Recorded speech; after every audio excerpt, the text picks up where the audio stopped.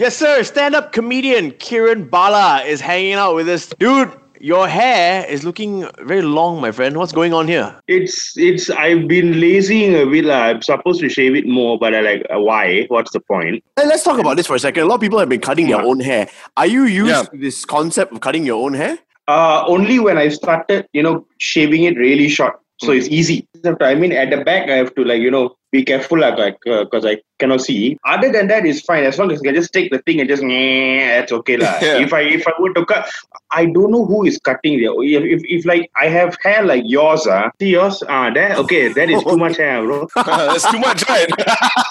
A lot of people say, Keren, that is not really a hairstyle, it's a convenience. Would you agree with that? 100%, yes. It's so much easier. I don't have to worry about anything. Look at you. Look at you struggling every single we don't want to look like that, man. But the barbers are not open, bro. And I don't dare to cut my own hair. Exactly. So your options are either to do this or you end up looking like Ian.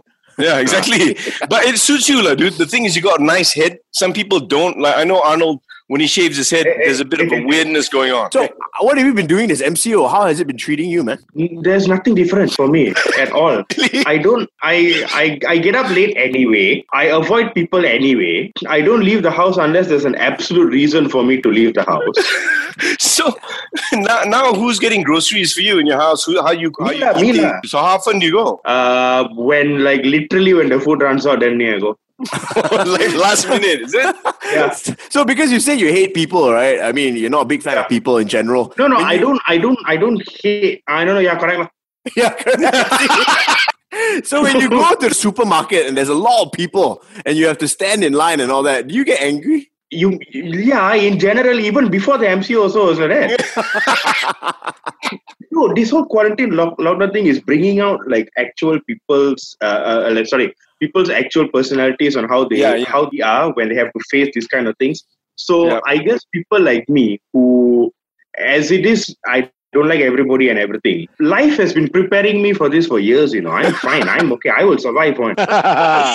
Dude, how has the MCO affected the stand-up comedy scene, man? That one definitely, because it's a live event. So you need people that's considered a social thing. So it's completely shut down. There are no live shows. It's affected everybody across the board. So what we've done is we've started taking stuff online, which I've grown to appreciate it and actually enjoy doing it. If whoever's going to listen to this, watch us. We are live every single day. Just go to facebook.com/one mic stand. Yeah. We actually started the day before the MCO. Oh, wow. Yeah, I mean, I don't want to say anything, but we are literally the first people in Malaysia to do this. We are the first and longest running comedy quarantine comedy Facebook live stream. Since you said that you've been built your whole life to do this, comedy online, do you think that's the next step? Since social distancing is going to change the way we live, I believe. What do you think the next phase in comedy is going to be? The one thing I noticed is that doing traditional stand-up, it's not effective, I feel. And there are a few of us who feel that way as well, because stand-up is an art form where you need someone there with you. You need an audience. It needs to be live. You need that immediate response to whether your stuff is working or not. And then you can then work off the crowd's energy. The crowd works off your energy. So what I think is going to change is how we do comedy. We are all waiting so we can do stand-up again. So what I think needs to change, and what we've tried to change, is, okay, fine. Since we don't have the opportunity to do it on stage, let's still be funny, but let's do different types of comedy, not do stand-up. All right, nice. Dude, we want to know, what will be some of your firsts after this MCO gets lifted? So, after the MCO, the first thing I'm going to eat... Mutton.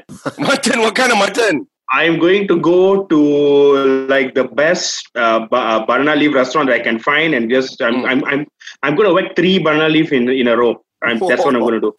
Okay. The first person, even though we know you hate people, the first person you're going to see after this MCO is...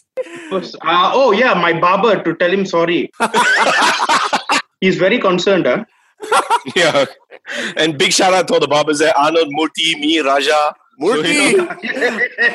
I really miss Murti, man. Okay. Where's the first place you're going to drive off to? I think I will go and I think I'm going to just go and watch a movie, lah, bro, in the cinema. I cannot tahan it. Man.